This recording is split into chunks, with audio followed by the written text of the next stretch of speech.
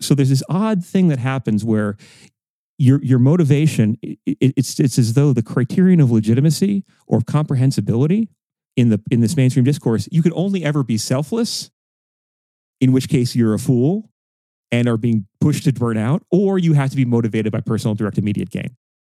In both cases, your motivation, or what is assumed to be your motivation, can be used against you, and your actions can be used against you to discredit your motivations or vice versa. Right? And think too of all the sort of like meta level anti-political, though there's a politics even in that, of being like, well, I agree with you, but I would absolutely be on the streets with you, except for the fact that, well, I heard a phrase at this protest I don't like, or you're not doing this the right way, or if you really want to convince people. And note, again, there's always these implicit logics of like, well, what's the purpose of protest? Protest, if you really cared about XYZ, you wouldn't be protesting, you'd be doing something about it.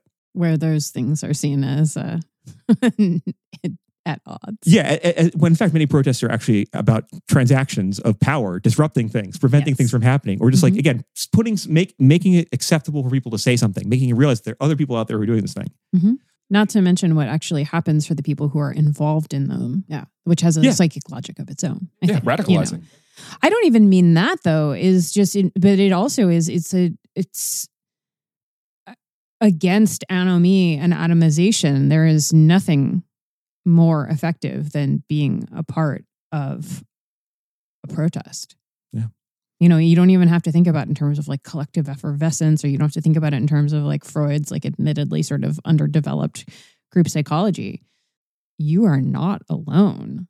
And in a system where thinking that anything other than inaction is madness, that is the opposite of crazy making. So there is some way in which like protest or organizing, these things that we might call like resistance to repression in the political sense, that's just what being alive is. Yeah. It doesn't necessarily have to be tethered to or like what living a engaged life means. Like you can't not. Yeah. Right. You can't. It's like asking, for some people, it's like asking them not to breathe, right? Or to like shut something down in their hearts or their souls that they can't. Which doesn't mean it's not effortful. Yeah. Right. We're not talking about it as like flowing from some people and not from others.